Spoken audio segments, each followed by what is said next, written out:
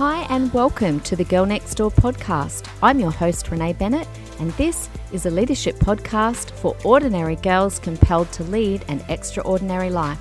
Make sure you come and find me on social media, girlnextdoor.podcast. Hello there, everyone. Hey, guess what? I'm so excited. We are about to hit 10,000 downloads, which I'm super pumped about that. And I just wanted to say thank you to you guys. That's not bad pretty amazing actually for an Australian podcast. And, we've built the community from scratch.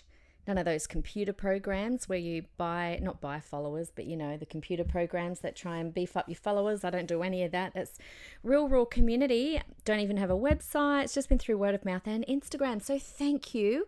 I am busy with my favorite design person, Renee, the other Renee, working out how we can celebrate. So stay tuned for that. But I just wanted to say thank you. It is because of you guys coming in and listening and sharing. Can you make sure you keep sharing?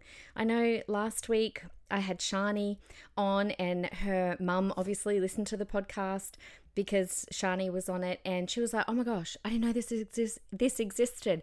I'm going to share it with all my friends. I'm going to make sure everyone knows. So yeah, I really appreciate that. So share it around either through Instagram or just share people the direct link. So there you go. The other thing I wanted to remind you, make sure that you pop along to my Instagram, girlnextdoor.podcast, because every week I do a 5-minute convo with my daughter, Georgia. And again, everyone's loving that. And we just try and come up with something random each week, sometimes fun, sometimes serious. So pop along and have a look at that. So anyway, here we go. Episode 16.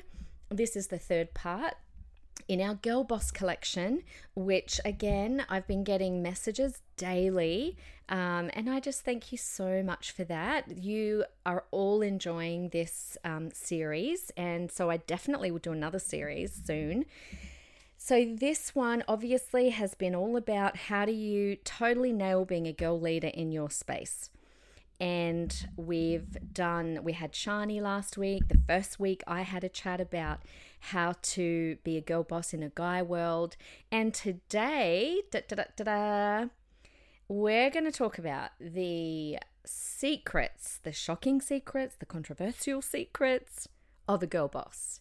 So I know you all are probably wondering what on earth I'm going to talk about, but I want to share a couple of things with you. And sometimes when I'm going to talk about something a little bit controversial, I will taste test via my Instagram. And I did that on my personal Instagram, and I just put something out there.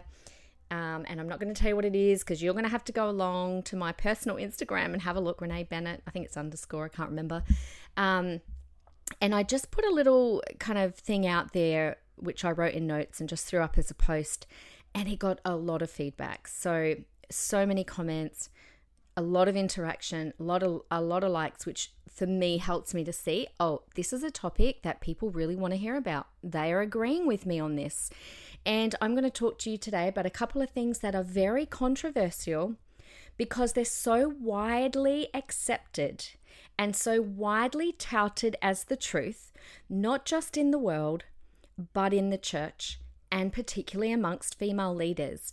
And I wanted to have a look and unpack those things today and basically talk to you about why, if you want to be a real total girl boss and do life super well in whatever area that God's called you to, that you need to not believe these things. We need to challenge some of these things. Girls, just because something is popular doesn't make it right. And just because something has been agreed upon or shared amongst a lot of people and considered to be normal doesn't make it right.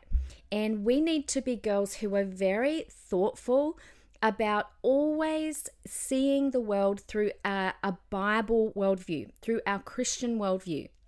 We shouldn't agree with things because it's popular. We should always go, hang on a second, what does the Bible say about this? What does God say about this? And weigh it up against that. So I bet you're busting to know what it is. Now, these couple of things I want to talk about I have seen them touted at women's conferences. I've seen it touted around in the world on social media by celebrities, by well-known people in the church. You will find it all over Pinterest. You will find it all over Google. You can even get these couple of things printed up and framed to put on your wall. But we're not going to do that because I'm going to share with you why we shouldn't believe them, why these things are actually myths that girl bosses should not believe. So, the first one is this: you are enough. That is the first myth that I want to bust today. You are enough. We see this everywhere. I've seen celebrities putting this up on their posts, and I've seen it in a lot of places. And I want to tell you and me today, we're not enough. You are not enough. I am not enough.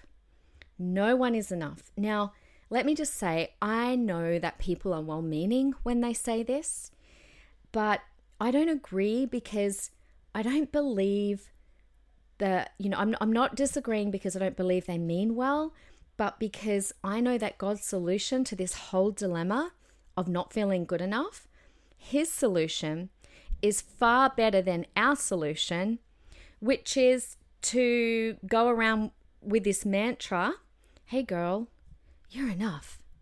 That is not going to fix the dilemma of not feeling enough. Do you see what I'm saying? And that's why I really want to just pull this apart today.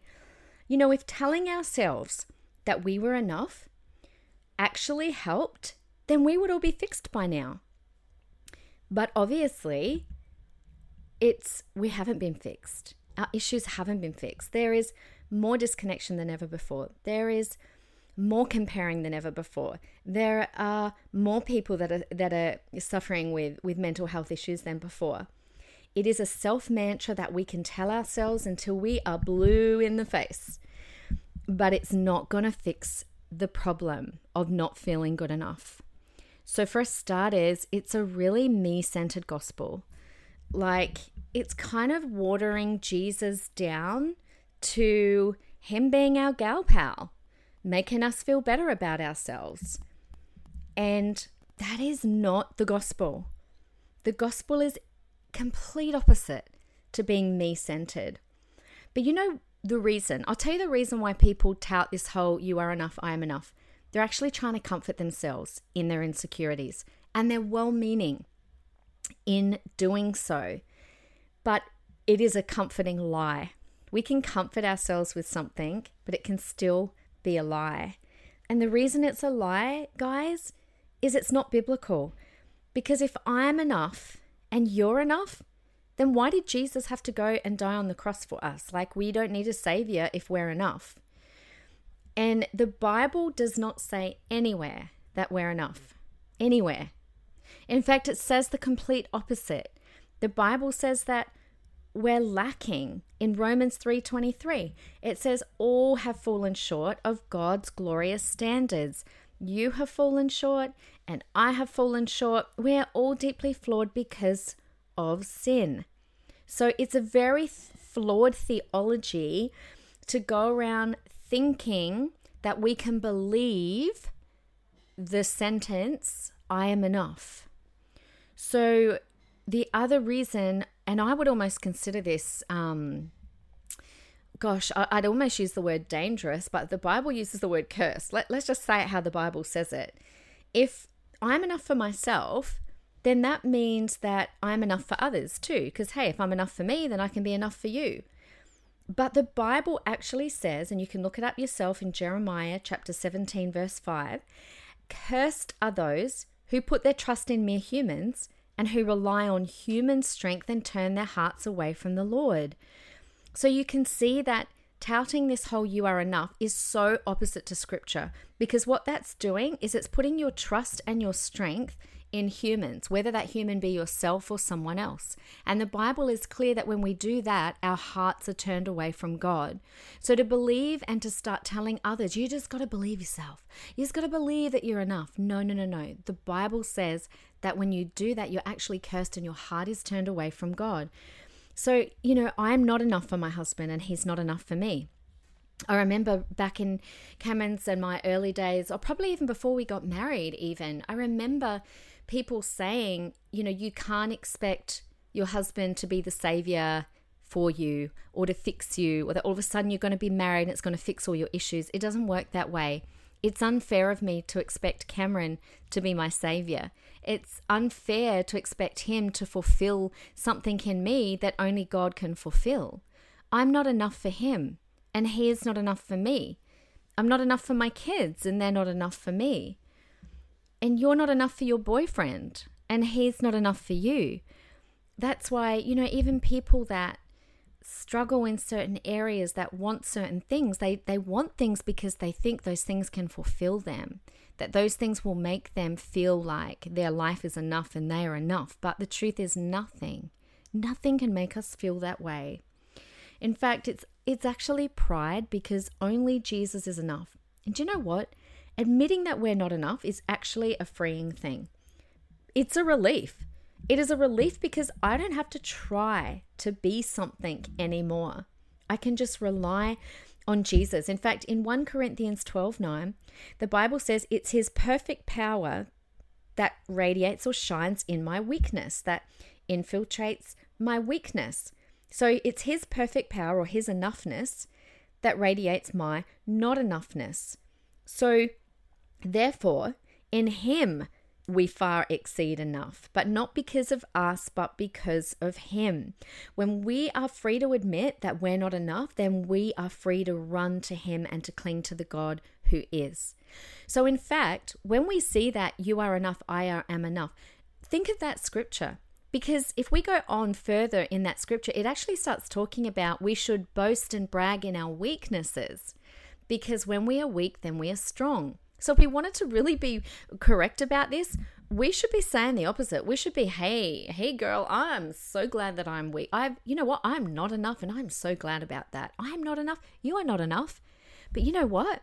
I'm so glad. I'm going to brag about that, because when we can be free enough to admit that, now Jesus can come in and he can make me strong. And so we can, the Bible says, actually boast in our weakness, because then Christ's power is made strong in us. Really similar to what I was saying a couple of weeks ago on the podcast. Go back and listen to Botox bed hair and stained glass windows. I talked about how we're flawed and we're broken and we're not enough. But I didn't say that the answer to all that is by putting up on social media, oh no, you are enough. No, don't believe that about you. You're enough. No, that's not the answer. The answer, when we say we need to accept our flaws, accept how we are, that's because we understand that when we are broken and flawed and we're not enough, that's when the light of Christ can shine through us. So all of us have fallen short of the gospel. I've fallen short. You've fallen short. And no amount of works, including telling ourselves that we're enough, is going to fix that. So we've got to remember that Jesus died for us because his love for us is perfect. He is perfect, and he chose to die for us because he loves us, not because we're enough or not because we're good. In fact, he did it because we're not enough and we're not good. So there you go. That is shocking secret number 1. You are not enough. Okay, here we go for the second one. Are you ready? The second one is this: self-love is a myth that we shouldn't believe. Oh yeah. Just Google self-love. So Google self-care and self-love. And in fact, I was doing some research for this podcast before I was recording. And every time I would look up something around that, all the opposite stuff, the stuff that I'm trying to debunk, would come up. Like, it is so popular. Or you have a look on Pinterest, you just put in the word self-love, and all these posts will come up. The 10 ways to love yourself better, the whatever, do this, do that, care for yourself better. It's all about loving yourself, being kinder to yourself, championing yourself. Now, a lot of the Christians who tout this self-love will use Mark chapter 12, verse 30 to 31, which we're all pretty familiar with, which is the second greatest command we're given, which is to love your neighbor as yourself. So people use that and say, well, okay, I can't love my neighbor until I love myself. So I have to love myself to love my neighbor. Can I just say, first of all, the command was not to love ourselves. The command was to love our neighbor. The command was this: love your neighbor. And then the caveat was, as you love yourself. So it wasn't a command to love ourselves. That was just kind of like a given. So it should stand to reason that we need to love ourselves in order to fulfill this command to love other people, right? If you love yourself more, then you can love other people better. So the messages that we subconsciously are fed through social media, which are destructive, which contribute to a lot of our poor mental health, are all of those messages that, and it's not that people say this out loud, but the way that people post themselves, the way they talk about their lives, it makes you feel like, oh, okay, well, I'm not pretty enough, I'm not smart enough, I'm not accomplished enough, I'm not popular enough, I'm not famous enough. So what self-love is doing, the whole self-love movement, it actually means well. The heart of it means well. It is there to fight back against shame. Self-love is there to fight back against low self-esteem, with the message that we need to start loving and accepting ourselves, flaws and all. Sounds good, right? We can't love others if we don't love ourselves. So the self-love movement comes to the conclusion that true confidence and security and ability to love others comes from self-love. Now, at its root, self-love is actually the pursuit of our own well-being and happiness. And it's all about being your own personal cheerleader. I read something really recently on social media from a really popular Christian person who talked about being kinder to yourself and more accepting of yourself and loving yourself. And, you know, it can take all sorts of forms, this self-love, like relaxation and reciting positive affirmations, whatever it is. Or look it up. Look it up on Pinterest, self-care. They'll all be there for you. But as Christians, we need to understand the difference between this way of thinking, the self-love way of thinking, and where the Bible says that our worth actually comes from. So let me say this. I'm not therefore saying to do and be the opposite. I'm not saying, okay, well then if you shouldn't follow the self-love movement, well, the opposite of that would be to be self-deprecating and to be down upon yourself. I'm not saying that either. That is a sin also. But what I'm saying is that we need to understand that the only way that we can truly love ourselves properly is not to love ourselves more, and it's not to do the opposite and be over the top so humble that you're going to just criticize yourself because you're so humble. The only way to truly love ourselves is to understand our value in Jesus. So that's why I'm saying that self-love is a myth and it is wrong, because we're not going to love ourselves better by professing this self-love. We were made in God's image. So as humans, we have inherent worth and value. All people are made in the image of God and as such are precious and valuable. So let's go back to that scripture, Mark chapter 12, verse 31. We should love ourselves so we can love our neighbors. We can't love ourselves, then how can we love others? But what happens is self-love misinterprets this text. This Bible verse actually assumes that we already love ourselves. It actually doesn't doubt that. And you know what? It's true. We actually all want the best for ourselves. Even when we're consumed with self-loathing, it's actually because we are thinking about ourselves too much. We may struggle with insecurity, but as described here in this scripture, we all still naturally pursue our own well-being and happiness. So that's why we're thinking about ourselves in the first place. So first of all, this scripture assumes that we already do love ourselves, but in a healthy, godly way. 2 Timothy 3 verse 2-4 warns us that in the last days, people will be lovers of self rather than lovers of God. This scripture reminds us that we have a tendency to love ourselves above God, that our love of self can actually become destructive. The Bible in this scripture, back in Mark 31, is actually referring to our healthy, natural human tendency to take care of ourselves and our well-being. But the self-love movement suggests that we're all inherently good and lovable, but we're not. Romans 3:10 tells us that none are righteous. Romans 3:12 tells us that no one does good, not even one. The command is to love others. The given is that we already love ourselves. What we need to do is stop thinking about ourselves, that we want to, just stop thinking all the time, I should be prettier, I should be skinnier, I need to be more acceptable. We don't need more self-love. We need God's love. Our value and loving ourselves doesn't come from more self-love. It actually comes from understanding our value in Christ. It's a healthy love we have for ourselves because we understand that we have value because God made us. That's why doing the opposite is also sinful.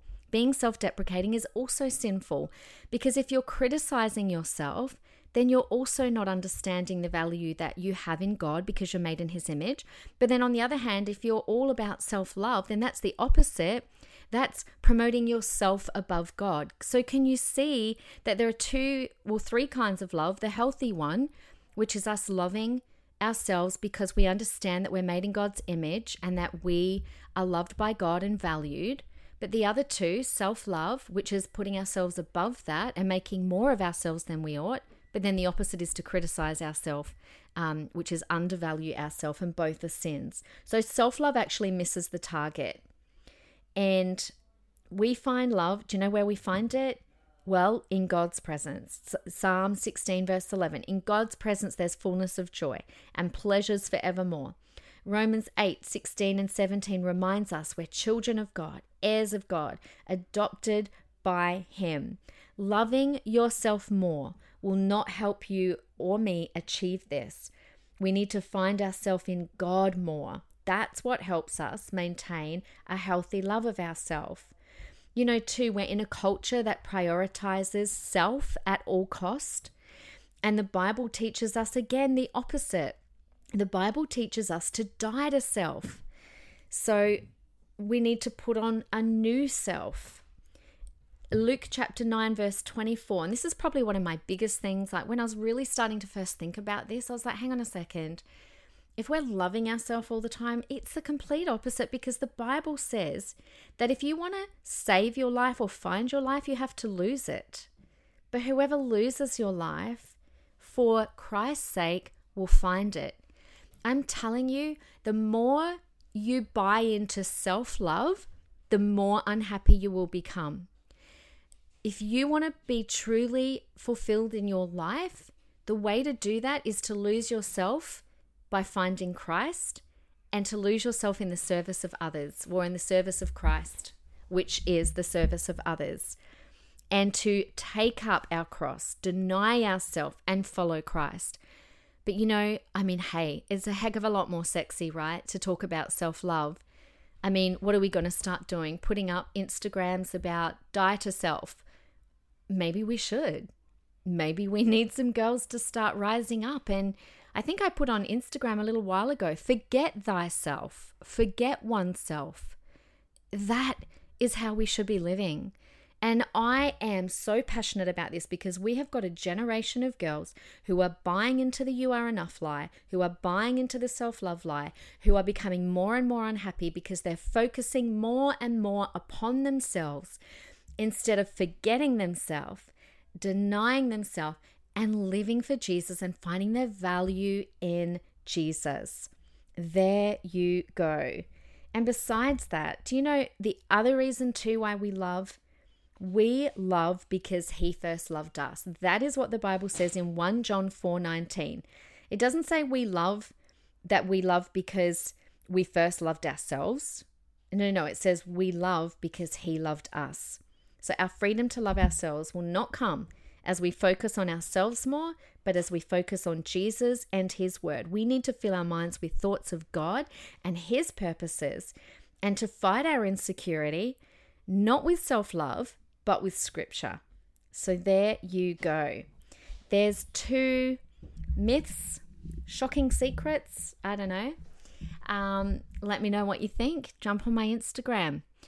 Have a chat with me. The other thing that I wanted to do, and I'm just trying to find my phone because I've got a couple of notes on here. I just wanted to talk to you about my all-time favorite girl boss. because I've asked other people and chatted to other people about it, but I just wanted to tell you, oh my gosh. And I'd love to sit down with this person and ask her what she thinks about those last two Mythbusters. But I absolutely adore the Queen. Like, I don't know, some of you might be super young and like, well, I don't really care about the Queen. Oh my gosh, girls, go and study the Queen. She is absolutely amazing. She rocks being a girl boss. She is a royal legend. Okay, let me give you a few things. She is the longest reigning monarch in Britain. That's just like not even a girl thing. She's just the longest reigning monarch in Brisbane. She's the only person in the UK allowed to drive without a license, and she still drives to this day. And I think she's 93. What a girl boss. Do you know, during the war, when her father became king, which by the way, he was never meant to be king. His brother was king. He abdicated the throne, which made her dad king. And she really, really wanted to go to war, but she was too young and her dad didn't let her. And so what she used to do was broadcast on the radio when she was 14 because she wanted to raise the morale of British children. How cute is that? She is total girl boss. The second she turned 18 and she was allowed to, old enough to join the war, she begged her dad. He finally gave in to her and she became a truck mechanic in the war. What a girl boss. You can look this up. There's a photo of her changing a tire of one of the war trucks. She's the only girl in the royal family to have ever joined the armed forces. I mean, talk about girl boss. She had so much guts and grits and determination, and I really wonder, there's all these questions I'd like to ask her, like what was it that she wanted to do with her life? She wasn't planning on becoming queen at the age of 25, but her dad died suddenly and she's thrown into this role of being the queen. Like, how intimidating would she have felt? She had the prime ministers of the UK answering to her. Do you know she's had 14 prime ministers have come and gone while she's reigned as queen? I want to ask her. I want to have lunch with her. I want to go have an almond milk iced latte with the queen. She would probably have a cup of tea. And I want to ask her, how did you do that? What did you feel when you were 25 and you were thrown into this role? Did you want to be queen? What dreams did you have? What aspirations did you have? How intimidating was it when there were these men that were more than double your age who had to answer to you about how to run the country as prime minister? Did you even know much about politics? What an absolute... I am so moved by her life. You know why?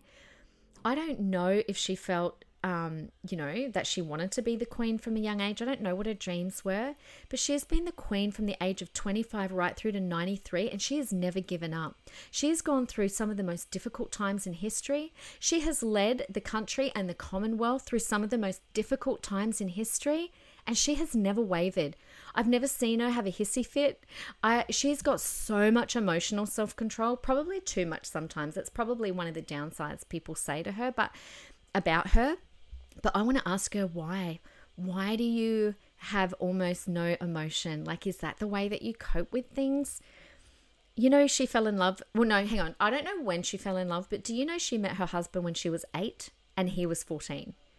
Like, what was it like to be in love and just newly married with, I think she had a couple of kids at the time, and become queen? Like, how did she do that? She gave birth to 2 kids while she was queen. I want to sit down with her and ask her, what was that like? Did you make mistakes? If you did your time again, what would you change? And I want to know, who did she have to look to? Who did she have to go to when she didn't know what to do? Do you know the last female to be queen was Queen Victoria? And she died before this queen was even born. So it's not like she could just ring up Queen Victoria, who died she reigned from 1837 to 1901. She couldn't just ring up Queen Victoria and go, hey, I'm a bit stuck on this. Like, how do I do this? Like, we've got each other, girls. I've got so many girls in my life that I can call, that I can chat with. Who did she have? Who did she go to? Can you imagine how many people would have thought that she was incompetent for the job? We're talking in the 1950s, and she was a female leader in a total man's world. How did she hold the line and never give up? I am in awe of her. I am in awe. Her ordination was televised and watched by over 20 million people. I want to ask her, was she nervous? Was she nervous? Like, I think what moves me the most is I know that she's got a deep reverence for God. And, you know, I feel called to serve this generation. And I reckon, I'm pretty sure that the Queen, she takes her job like a call from God. Like she's been anointed for this job. And I don't know how true this is, but on The Crown, which apparently is quite historical, she was actually anointed with oil as part of the ceremony. Like, that moved me. I think I cried in that episode that she was anointed with oil. She took on this role like it was God that asked her herself.